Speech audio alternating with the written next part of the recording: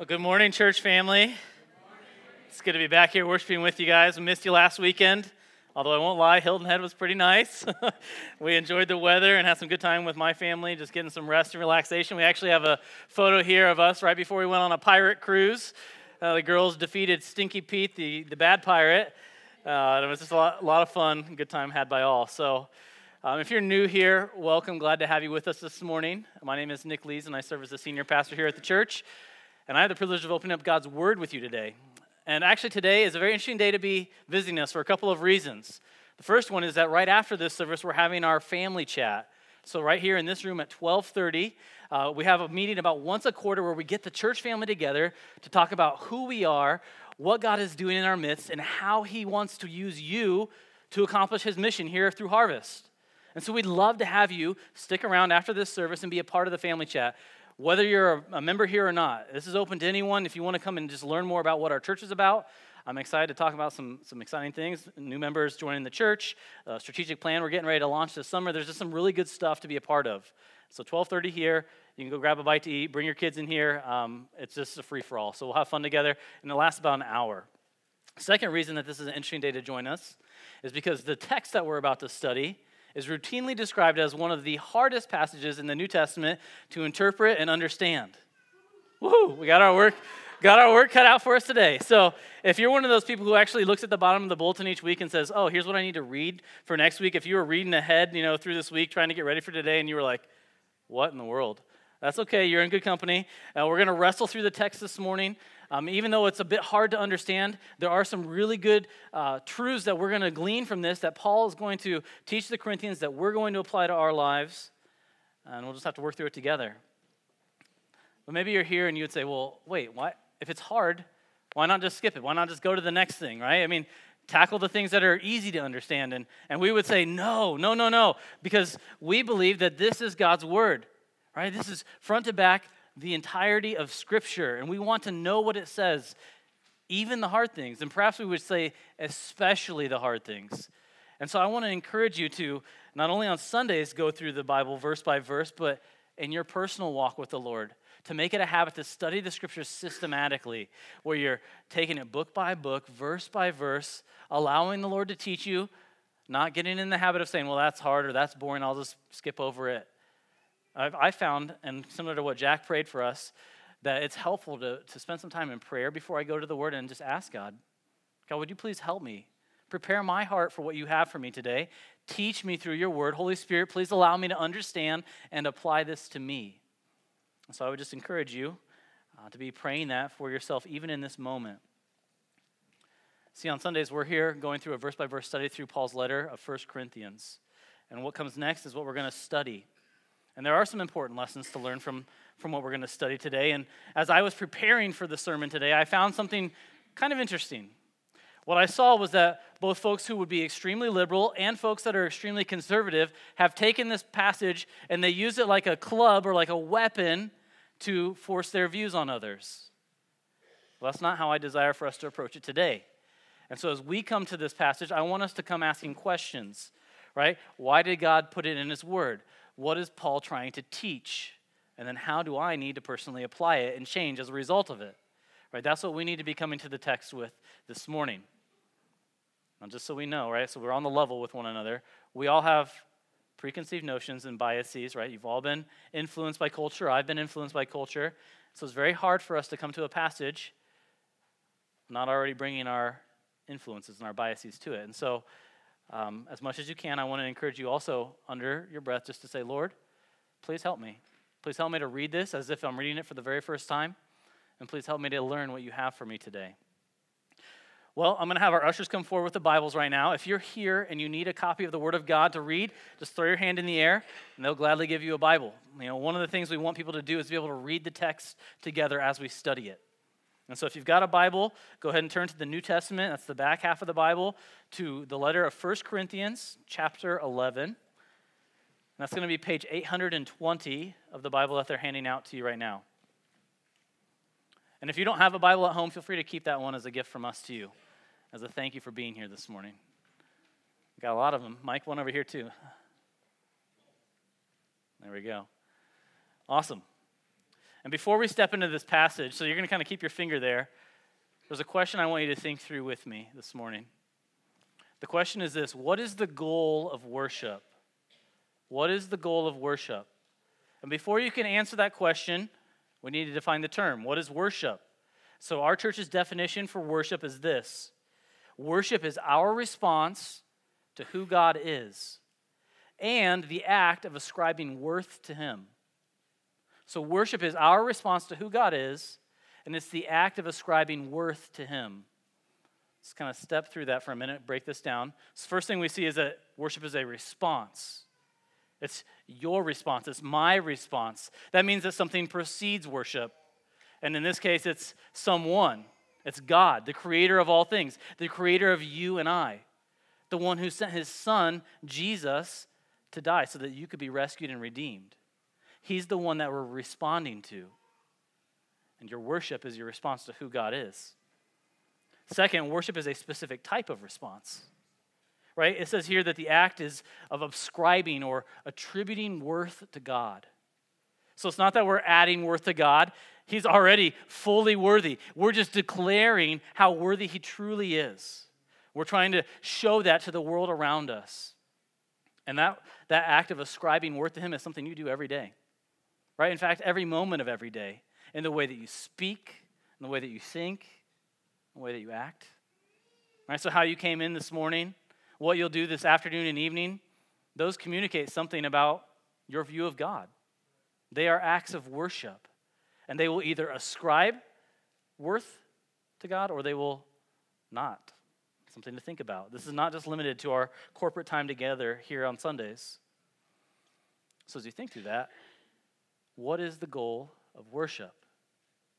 The goal of worship is to declare how great and how mighty and how worthy our God truly is in a way that pleases and glorifies him. Both of those components are very important. The goal of worship is to declare how great and mighty and worthy our God truly is in a way that pleases and glorifies him. Because it is possible to try to worship in a way that's not pleasing and not glorifying to God. And if you've been here long enough, you know that one of the 6 pillars of our church is passionate worship. We believe in worshiping God with our whole being. We want to engage our hearts, our inner man, and we also want to engage our mind. With all that we have, we want to worship our God. Because that's what Jesus commands us to do. But if you answer this question differently, it may lead to some different results. It may change the way that you interact with God. Let's say you say the goal of worship is human-centered. It's that I would feel good. It's that I would be built up. It's that I would be encouraged. And those aren't necessarily bad things, but those aren't the main thing. Those are byproducts of worship. Those are not the goal of worship. It's not about me and it's not about you. That turns the experience inwards instead of upwards on God and on pleasing him. And unfortunately, we see that happen too often in churches around our world. There are also incorrect forms of worship that actually invite the displeasure and even discipline of our God. We saw that 2 weeks ago, if you're here with us, when we went back to the Old Testament and we saw that the Israelites had Aaron form the golden calf in the desert. Right? They thought that they were worshiping God in a way that was pleasing to him, and it turns out, no, that was not pleasing to him, and they were disciplined because of it. And then next week, when we get into the latter half of chapter 11, we're going to see how even the Corinthians, they abused the Lord's table, and they weren't worshiping God the way that he desired, and there were consequences for them as well. We don't want to repeat their examples. Well, the reason why I'm bringing all this up today is because this is what's happening in Corinth. Right? Paul has written a lot in his letter by this point. A lot of it deals with the issue of worship. Who are they declaring God is? How are they responding to God? And what we've seen is that he confronts them over and over again for responding poorly to who God is. They respond poorly to what God has done in and for them. And so Paul repeatedly encourages them. He says, look, you need to lay down your freedoms. You need to lay down your rights. It's not about you. It's about loving God and loving others. And that's the message that he's been consistent with throughout the letter. And each of those issues that he's addressed are worship issues. And their choices reveal what they believe about God. And last week, if you were here when Pastor Mark opened up the scriptures, we got to hear the kind of summary, the culmination of what we're called to do. And this has been the theme verse for this series in 1 Corinthians 10:31, which Paul wrote, "So whether you eat or drink, or whatever you do, do all to the glory of God." So for the Corinthians, in all that they do, no matter how mundane, no matter how normal it is in their day-to-day life, they're to do it in a way that ascribes worth to God. And the same is true for you and me. No matter how mundane, no matter how normal your activities are from day to day, are you doing it in a way that ascribes worth to God? Is it a response to who He is? Maybe you think, well, what would that look like? How do I know if I'm doing that or not? Well, think back over this last week. Right? Think about some of the interactions you had with other humans, the way that you communicated with them. Did you seek to glorify God in the way that you spoke to your coworkers? Did you seek to glorify God in the words that you used with your spouse? Parents with kids, did you speak to your kids in a God-glorifying way this week? Or how about this? Did you glorify God in your thought life? Right? Or were you struggling with lust, worry, control, sinful anger? You name it. Did you glorify God in your response to authority? Those are ways that are very practical to our lives that reveal whether we are worshiping our God or worshiping something else. And I don't know about you, but my last week I was stuck in a hotel room with 5 women, 4 of which are 7 and under. Sorry, ladies. But that'll bring some things out of you. It'll reveal what you're worshiping. And suffice it to say, there were times where I wasn't worshiping the Lord. I needed to repent. And I imagine the same is true for you this last week, whether it was different circumstances or not. But these are the types of issues that are at stake, and they are worship issues. They are important. They matter. They're relevant. So what we're doing today is we're seeking to learn how to glorify God as men and women in the church.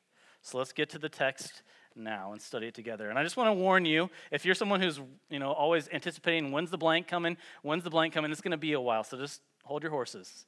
We'll get to the blanks, I promise. They're not coming anytime soon. All right, let's look at 1 Corinthians 11, starting in verse 2. Here's what Paul writes. "Now I commend you, because you remember me in everything, and maintain the traditions even as I delivered them to you." Let's just pause there for a second. If you've been with us for most of the series, you might be a little caught off guard by those words. I commend you. Right, Paul has not done a whole lot of commending of the Corinthians throughout this letter. In fact, most of the letter has been him confronting them. And so this kind of grabs your attention. It's like, wait a minute, what have they done that's right? And frankly, we don't know a lot because he doesn't continue on with this. He actually then sets up the next 3 chapters of, and here are some other ways you need to grow and change. And so this is kind of a transition for Paul, and he's encouraging them for some things that they're doing right, but at the same time, there's still plenty more that they need to grow in. There's still plenty more that they need to change. And so what we're going to see over the next several chapters is there's a lot of work to be done. Let's keep reading now in verse 3 through 16. Paul continues, "But I want you to understand that the head of every man is Christ, the head of a wife is her husband, and the head of Christ is God. Every man who prays or prophesies with his head covered dishonors his head, but every wife who prays or prophesies with her head uncovered dishonors her head, since it is the same as if her head were shaven. For if a wife will not cover her head, then she should cut her hair short. But since it is disgraceful for a wife to cut her hair or shave her head, let her cover her head. For a man ought not to cover his head, since he is the image and glory of God. But woman is the glory of man. For man was not made from woman, but woman from man. Neither was man created for woman, but woman for man. That is why a wife ought to have a symbol of authority on her head because of the angels. Nevertheless, in the Lord, woman is not independent of man, nor man of woman. For as woman was made from man, so man is now born of woman, and all things are from God. Judge for yourselves. Is it proper for a wife to pray to God with her head uncovered? Does not nature itself teach you that if a man wears long hair, it is a disgrace for him? But if a woman has long hair, it is her glory, for her hair is given to her for a covering. If anyone is inclined to be contentious, we have no such practice, nor do the churches of God." Now, if you read that passage and you thought, huh? That's okay. You're in good company. This is a toughie.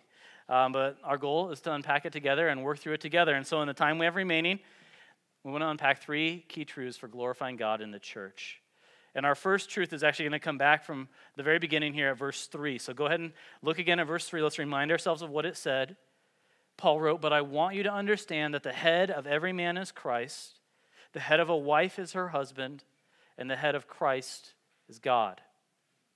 So the principle that's being unpacked here by the Apostle Paul is that every one of us operates under authority. We are all under authority. That's what he means by the term head in this verse. It's a metaphor for leadership or authority. And that's the way that Paul uses the term when he talks about Christ being the head of the church. We heard about that when we read through Ephesians earlier in the year. He says that in Ephesians 5 when he talks about husbands being head over their wives as well.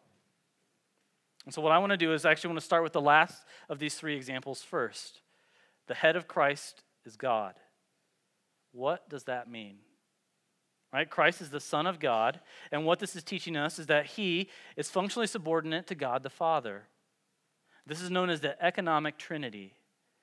And what that means is that, yes, the Godhead is co-eternal and co-equal as persons in deity, yet they have distinct roles. The way that they live out their roles is different. And so when I say functionally subordinate, I'm not saying that they're different in nature. God the Son, God the Father, and God the Holy Spirit are all equally God. But what I do say here is that subordination is in role, in the way that they function, the way that they live those out.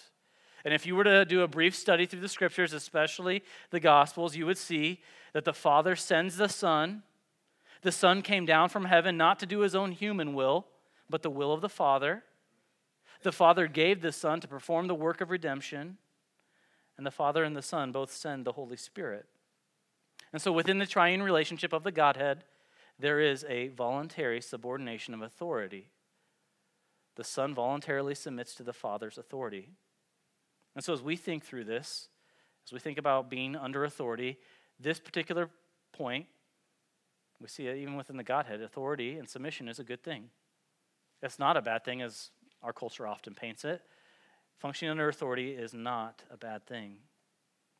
Well, let's go back to the first example now. The head of every man is Christ. What that means, gentlemen, is that every single one of us is under the authority of King Jesus. Right? No one is exempt from being under his rule and reign. So men, we're called to submit to Christ. And I would posit to you this morning that when men submit to Christ and his rule and reign in their lives, that's when the church, that's when families, that's when society as a whole is built up and edified. And you don't have to look far to see dysfunctional men who are subverting their authorities being the cause of many problems and many issues in our world. In fact, if you go back to the very beginning of the Bible, to Genesis chapter 3, you'll see our forefather Adam starting this path. See, due to his failure to obey God, he invited sin into this world. And that leads to where we are today, the state of dysfunction that we find ourselves in. And it's consistent throughout history, whether you're reading through the Bible and you're looking at the examples of men there, or whether you expand your horizons to look at world history. I mean, think about this week even. This week was the 50th anniversary of D-Day, right? A horrific day that was necessary because some men in Germany were subverting and not willing to submit to the authority of Christ in their lives. They didn't want his rule and reign, and so they began a tirade across Europe. What about even closer to home? Within our city, there are many families, many homes where the father is absent, or where the father is abusive, or perhaps overly passive. Right? There's a lot of different words you could use there. What I'm trying to point out is it's far too rare where there's actually a man in the home that is living under the authority of Christ that he is called to submit to and fulfilling his role as a godly man. And given where we are in the calendar of the year, we're a week out from Father's Day, I do want to make sure we say thank you to the men that are willing to submit, that are obeying God's call on their life, that are seeking to live under authority and seeking to serve others humbly. Praise God for you. Keep it up. Don't grow weary in doing good. That is a way that you can function under authority and worship God well. Right? Keep doing that. So for us men here this morning, key takeaway is that there's no such thing as an independent man or an independent woman. It's a lie from the devil if we think it's better for us to be outside of authority. If we think, oh, I'm better off if I'm my own boss, no one tells me what to do, I'll call the shots in my life. That's a lie. And we need to reject that. It's good for you and for me to submit to Christ and to the other appropriate authorities in our lives. Now, the third example from verse 3 is going to be worded a little differently depending on what Bible translation you're using. So here at our church, we read from the ESV. And there's two words here. There's the word aner and the word gune. Aner can be translated man or husband, and gune can be translated woman or wife. And for those of you who have the ESV this morning, you may have noticed that in most of the verses, if you kind of just do a quick skim over of 2 through 16, it's translated man. But in verse 3, you'll see this one time it says husband. And then there are 6 times where it says wife, and then 10 times where it says woman. Those are the same words, just translated differently each time. And the reason that the ESV does that is because they're saying that specific passages are applying to the context of marriage. And, for example, if you look at the entirety of Scripture, we know that all women are not called to submit to all men. That's not consistent with Scripture. Ephesians 5 and Colossians 3 would show us that a wife is under the authority of her own husband, not every man. I just want to, while we're kind of hitting some things that are controversial in our society, give a caveat here.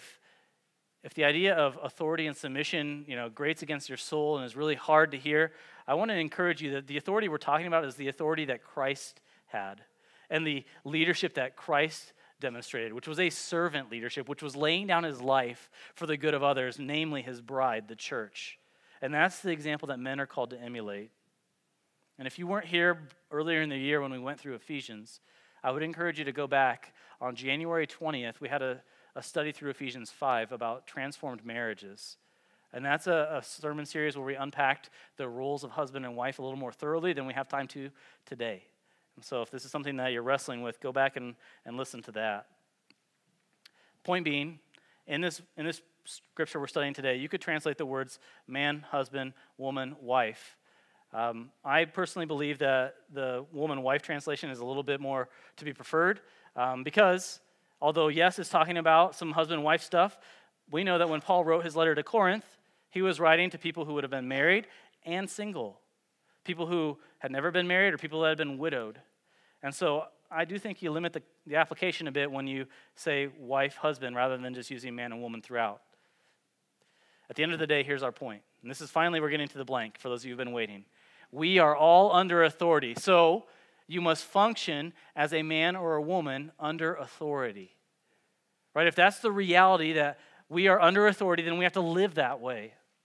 And that's the first key truth to glorifying God in the church.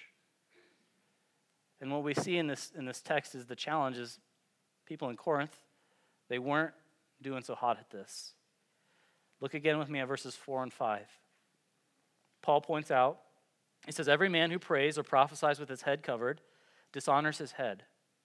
But every wife who prays or prophesies with her head uncovered dishonors her head, since it is the same as if her head were shaven. Now in their culture, men did not need to cover their heads in worship. That was not something that the Jews or the Christians needed to do because doing so dishonored Christ. But what we see is that the Christian women were encouraged to continue wearing their head coverings when they were assembled for worship so that they would not bring dishonor on the men who were present. For us as modern readers, that tends to be pretty confusing. It's like, what is this about? Right? In our day and age, in the American church specifically, head coverings don't communicate a message one way or another. But if you were to go back in the first century, especially Roman culture, which that's what the city of Corinth would have been steeped in, head coverings were a normal part of a lady's wardrobe. And they did communicate a message. If you had no head covering on, you were out in public, that communicated that you were promiscuous. That communicated that you were shirking your husband's leadership. And so it would have been a big deal for a lady to come into worship, come into the public setting with no head covering on. And along the same lines, for a man to wear a head covering would communicate the wrong message about what God he worshiped. So back then, there were many pagan religions, and many of them had the men covering their heads during worship services. And so for a Christian man to bring a head covering into the service of a Christian church, it would have sent a mixed signal, a mixed message about who he served and who he worshiped. And so at the end of the day, the overarching principle for us is that Christian men and women need to function under authority. We need to give honor to our authorities. And I do want to note this, because I know this, again, can be interpreted a lot of ways in our modern day and age, and it does get wielded as a sword or as a club. First century Christianity, when it first got started, was a huge proponent of women's rights. Because in many places in first century culture, women were treated as subordinate or lesser. So if you had went to the Jewish synagogue, for example, the men would have worshipped in one area, and the ladies would have been relegated to another area. They weren't allowed to join for the public worship service. If you went into the secular areas of society, you would have seen men being encouraged to be polygamous, having wives, concubines, mistresses, right? All sorts of things that devalued the ladies. But in contrast, Christianity affirmed the equal value and dignity of men and women. Both are created in God's image. As we see here, the Christian churches, they welcomed women in the public worship service. They were allowed to be a part of that. So there were some major freedoms being given back that had been taken for a long time. And in the midst of that, as they were being given these freedoms back, what we see is that it was possibly tempting for some to just say, well, I'll take the head covering off too. If these things are changing, I'll just change that as well. Unfortunately, that was a problem because that dishonored their authority. For the wives, it would have dishonored their husbands, and for the single ladies, it would have dishonored the men in the church because it would have been distracting from worship, sending mixed messages. And the same, again, is true if a man were to cover his head. It would have dishonored Christ and communicated a mixed message. It's just not the way that you were expected to worship. And if you take nothing else away from this part of the sermon, I just want you to hear this, right? Each one of us is under authority. And so don't go around saying that you're your own boss, that you call the shots in your life. If you know people who are like that, be cautious around them. Possibly need to think about your relationships with them because that's a dangerous individual. But God says that you are under authority. We all are. And it's far better for us to say, yes, and that's a good thing, and enjoy the peace that comes when we function under authority. Now, men, this should be hitting you hard from the men in the congregation. Right? If you're in a position of authority, if you're called to be a leader, what kind of leadership are you exercising? How are you leading those who are under your authority? Starts first and foremost by you submitting to your authority, which is Christ. So are you submitting to Christ in your life? Submitting to Christ means there's no room to be lazy or passive as a man. Submitting to Christ means there's no room to go the other direction either, to be overly aggressive or even abusive in your leadership. It does not honor the Lord. Those qualities are at odds with being a Christian man. Again, we go back and we look to Christ's example, right? The one who laid down his life for the good of others. The one who sought to build up those who were under his care. So the question for you to ask yourself this morning, men, is how are you seeking to sacrifice for the good of others? Is there evidence that you're using your position to benefit those who are under your care? Or do you use your role for your own selfish gain? Now, that's a big difference. We're called to use our leadership to serve and to build up those who are under our care. That's what it means to be a godly man. For the ladies who are here this morning, our culture does not understand how submission and equality can go hand in hand. That is a message that's been done tremendous damage by the feminist movement. And whether you realize it or not, you've likely been influenced by that teaching and that ideology. And again, if it's grating against your soul to hear, I'm supposed to submit to authority. If you're a wife, you're called to submit to your husband. That's probably because you've been shaped and influenced by our culture. And I want to point you back to verses 8 and 9 and verses 11 and 12. Let's go look at those again. Paul wrote, For man was not made from woman, but woman from man. Neither was man created for woman, but woman for man. Nevertheless, in the Lord, woman is not independent of man, nor man of woman. For as woman was made from man, so man is now born of woman. And all things are from God. So what Paul does is he goes back to the very beginning. He goes back to the creation account and appeals to the created order, the way God has made things. God made man first, and then from man he created the woman. That's the created order. And she was made as a helper fit for him. She was a companion that completed the man, meaning he wasn't whole, he wasn't complete without her. And now we see in the Lord, they are dependent on one another. Men are born of women. That's basic biology. We know that. And ultimately, we are all under the authority of God.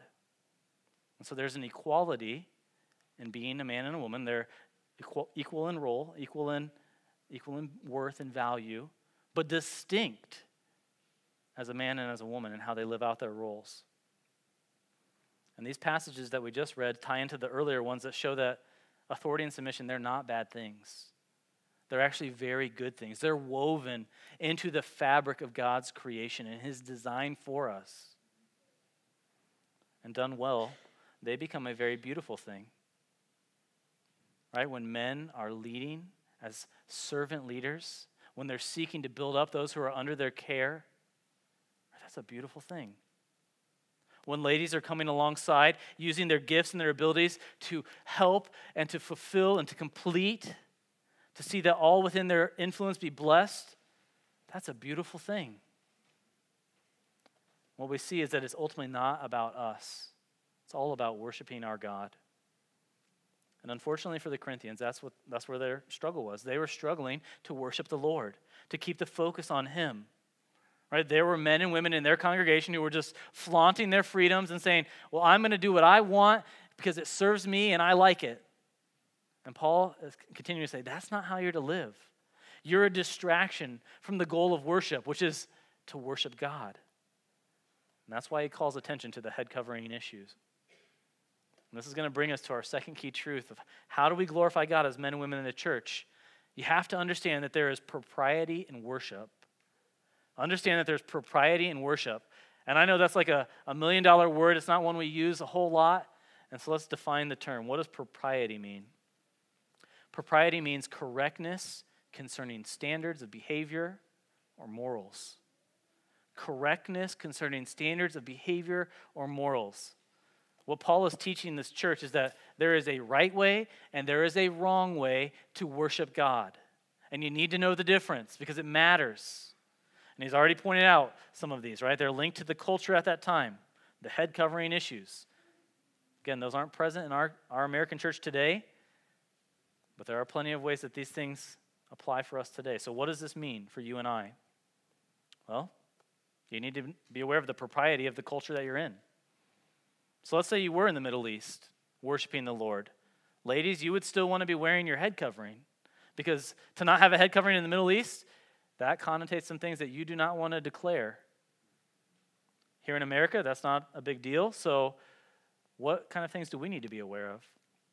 Well, propriety here in worship means you need to be concerned about not distracting from the worship of God. So that might mean that you make sure that the clothing that you wear or the behavior that you conduct yourselves in during a worship service is not going to distract from God. That goes for both men and women. I'm not speaking to just one group here. And so if you came in this morning and you didn't have adequate clothing on or you were dressed immodestly, that would be disrupting the propriety of worship, right? That would be drawing attention to self rather than to the Lord. Or if you came in and I'm just thinking about the culture of our church, if you were dancing all around through the rows and up the aisles during the worship set, that would be disrupting the propriety of our particular church because that's just not how we do things here. Or if you're wearing clothes with curse words or anti-Christian propaganda, etc. You get the idea, right? Those kind of things disrupt. Those kind of things distract from who we're here to worship. We're here to worship God. Now for men and women in Paul's day, right, it was about the head coverings and it was about their hairstyles. So I've already hit the head coverings, but what is he talking about with the hairstyles? Well, back then, if men had long hair, It was generally a disgrace to them. It was a blurring of gender lines. It was meaning they were effeminate. Now, it wasn't true across the board, right? Because we know there were the Nazirite vow for the Jews and things like that. But for the majority, long hair for men was sending the wrong message. And the same would have been true for a lady who shaved or cut her hair short. These people were seen as going against God's created order. They were saying, I don't like that I'm a man, or I don't like that I'm a woman. And that's not a message that God wants us to communicate. God wants us to communicate the goodness of how God made me. It's good to be a man. And if you're a lady, it's good to be a lady. And so there were culturally ways that they ought to fulfill that and not bring dishonor or disgrace on them and on their own authorities. Again, what these people were communicating by their actions were, it's all about me. It's all about what I want. I call the shots in my life. I don't submit to others. So again, as you think through, okay, what am I supposed to take away for today? How does this apply to me as an American in the 21st century? Well, again, are you sensitive to what blurs gender lines in our day and age? Right? Again, length of hair, typically not an issue in America for blurring gender lines. That maybe in the past, but not so much anymore. But there are other things that would. Right? Men, if we come in here wearing nail polish and makeup, that's going to send some really bad mixed messages, right? If we come in dresses and high heels, that's blurring the gender lines. That's effeminate. And likewise, ladies, if you came in dressed very manly and in ways that diminish your femininity, that would be a problem. Right? Because in those practices, we're not declaring what God declares, that it's good to be a man or it's good to be a woman the way that he's made us. These things go against the created order, so we ought not to do it. Now, I do want to make a clarifying statement because I know that this could be a bit confusing for some. I'm not talking to someone who may be here who is a visitor or not a member of our church, right? If they come in through our doors and for whatever reason we're dressed in a way that would be considered immodest or maybe wearing some of those shirts that we talked about earlier, it's like my goal is not to tell them this passage. My goal is to meet them where they're at, to know their story, and to introduce them to Christ and his story and show them the hope that they have in Jesus. Right? And so if you're here this morning and you would say, well, yeah, I'm not a Christian, and frankly, I'm wondering what in the world you guys are talking about right now. This teaching is not for you, to be quite honest. This teaching is written to a church of followers of Jesus Christ.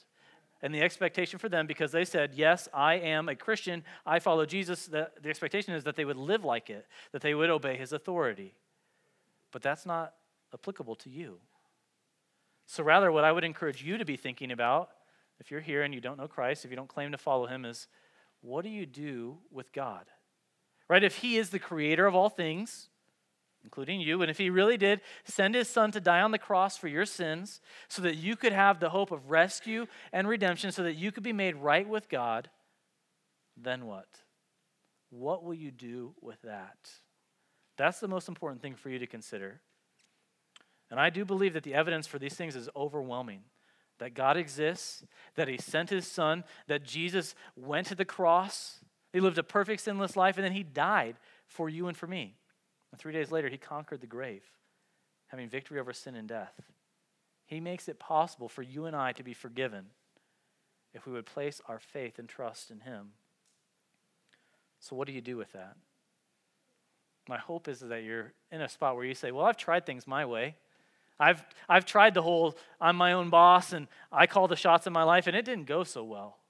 Right? I've had enough of that pain and that suffering, that life that had no real purpose or meaning.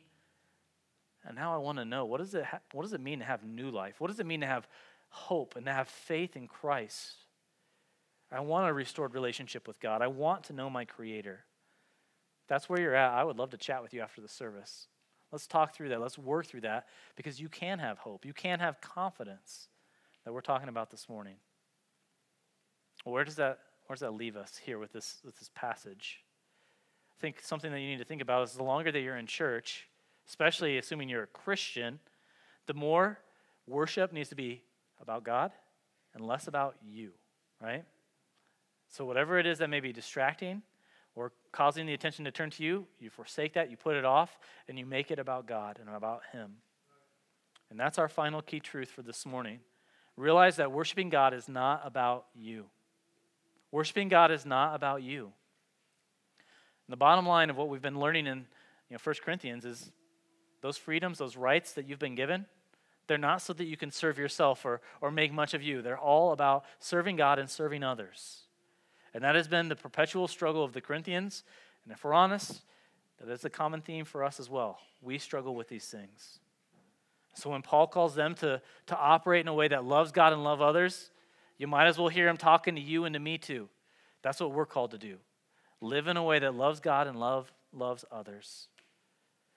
And Paul even said last week, his goal, his aim, was to be all things to all people, right? Not for his own gain, but to please others and seek their gain that they may be saved.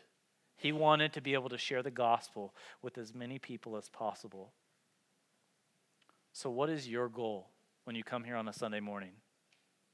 What are you here for? Do you come thinking about how you can love God and love others? Or are you thinking about how you can get what you need out of a worship set and out of the message? Are you excited to bless those around you? Do you come expectantly seeking to, offer a word of encouragement, a word of life to a brother or sister in Christ? Or are you coming hoping that those will be what's given to you? Let me share a few examples of how this might play out on a Sunday morning. Let's go all the way back to the beginning of your day where you're standing in your closet or in front of your dresser and you're trying to figure out, what am I going to wear today? Right, what does it look like to love God and love others in the middle of that decision? Well, do you ever think, will this outfit distract from the worship of God? Will this outfit draw attention to me rather than to my Creator? And if the answer is yes, then maybe I shouldn't wear it. Whether it's dressing, overdressing or underdressing, whether it's dressing immodestly or too ornately, right? There's a lot of ways that could play out. But do you ever stop to think about how does what you wear affect those around you when you're here on a Sunday? Or frankly, any other day of the week? Or how about this? How about your actions during worship? Do you ever spend time thinking about, am I distracting the people around me from their worship of God? Again, your actions could be authentic and a response to God and praise Jesus for that. Good. But if your heart's desire is, I hope people notice, look at me, like, aren't I engaged? That's the wrong motivation. That's the wrong desire. And we need to change that. Now, how about you're in the car? You're on your way over. Are you preparing yourself or anyone else who's in the vehicle with you for the worship set? Are you preparing to love others when you get here? Perhaps that means you're going to take some time to get right with the Lord. Maybe it's been a rough week. There have been some things that were said and done that didn't please Jesus, and I need to confess it, and I need to ask forgiveness. Are you doing that to make sure you're coming here with a clean heart, ready to worship? Are you, if you're traveling with others, maybe you have kids, maybe you have other family members or friends in the car with you, are you encouraging them to think about, hey, when we get to church, who are you looking forward to meet? Right? Who are you going to get to know? Who's someone new that you're going to look for? And then, of course, you wouldn't just apply that standard to them, right? You would ask the same question of yourself. I mean, think about what that would do if our church was thinking this way. If all of us had that mentality when we came together, it would be a lot of fun. It would be hard to be a stranger. You would feel loved, right? That's the compelling community that we're talking about. Are we seeking to do that? Is that where our focus is? Or what about when you get to the worship time? Nick and Avery or Caleb or whoever it is leading us in worship. Are you engaged or are you disconnected? Right? Are you singing praises to the Lord? Are you responding to who God is from your heart? Singing those truths not only to Him but also to one another? Or are you just kind of checked out blankly? I realize that corporate worship is corporate. So not only are you singing praises to God, you're singing them to one another. You're encouraging your brothers and sisters in Christ with the very same truths that you're responding to God with. And that's a powerful thing. That means we ought to be united in that, sharing that worship together. And so what you do during the worship set or in the study of the Word matters. Right? Just like as we're studying the Word right now, taking notes or taking time to read the Scriptures, that teaches the people around you. That encourages the people around you. Oh, that person's, they're writing notes about this. I probably ought to do that too. I ought to interact with what God has for me in this passage. And again, doing this shows that you know the importance of worshiping God and loving others rather than just focusing on yourself. And I believe that if each one of us commits to that kind of a heart attitude and behavior, that will glorify God and it will build the church up, that we'll be edified and encouraged. And that's what we see Paul seeking to do with the Corinthian church. That's the path he's trying to set them on. That's the path I want to set our church on. So Christian, your aim when you come here is to identify what will please God and bring glory to him, and then to do that. Right? It's about him, not about you. Let's close with a word of prayer. Heavenly Father, we just come before you this morning and we confess that we get this wrong a lot of times. Lord, that we make worship about us rather than about you. And we forget that it's not just on Sundays, but it's every day and every moment of every day, that how we live, how we speak, how we think matters. It communicates a message about what we believe about you. And so we just come before you this morning, and I know I personally, over the last 7 days, have had plenty of opportunities where my worship was in the wrong place. And I just confess that to you, Lord, and I pray for your help in changing that I would lay down the things that are selfish instead of focused on you. And I pray for each one who is here this morning that they would also consider and reflect on the ways that they need to reorient their worship, that they would confess, that they would ask forgiveness, that they would get right with you. Lord, may we not make it about us. It's all about you. May we understand the propriety of the worship and not distract others from worshiping you. May we encourage and build each other up. Lord, we thank you for the privilege of being able to worship you. Thank you for the freedoms that we have to worship you. May we do that boldly. May we do that without distraction. God, I pray that you would help us in this matter. In Jesus' name I pray.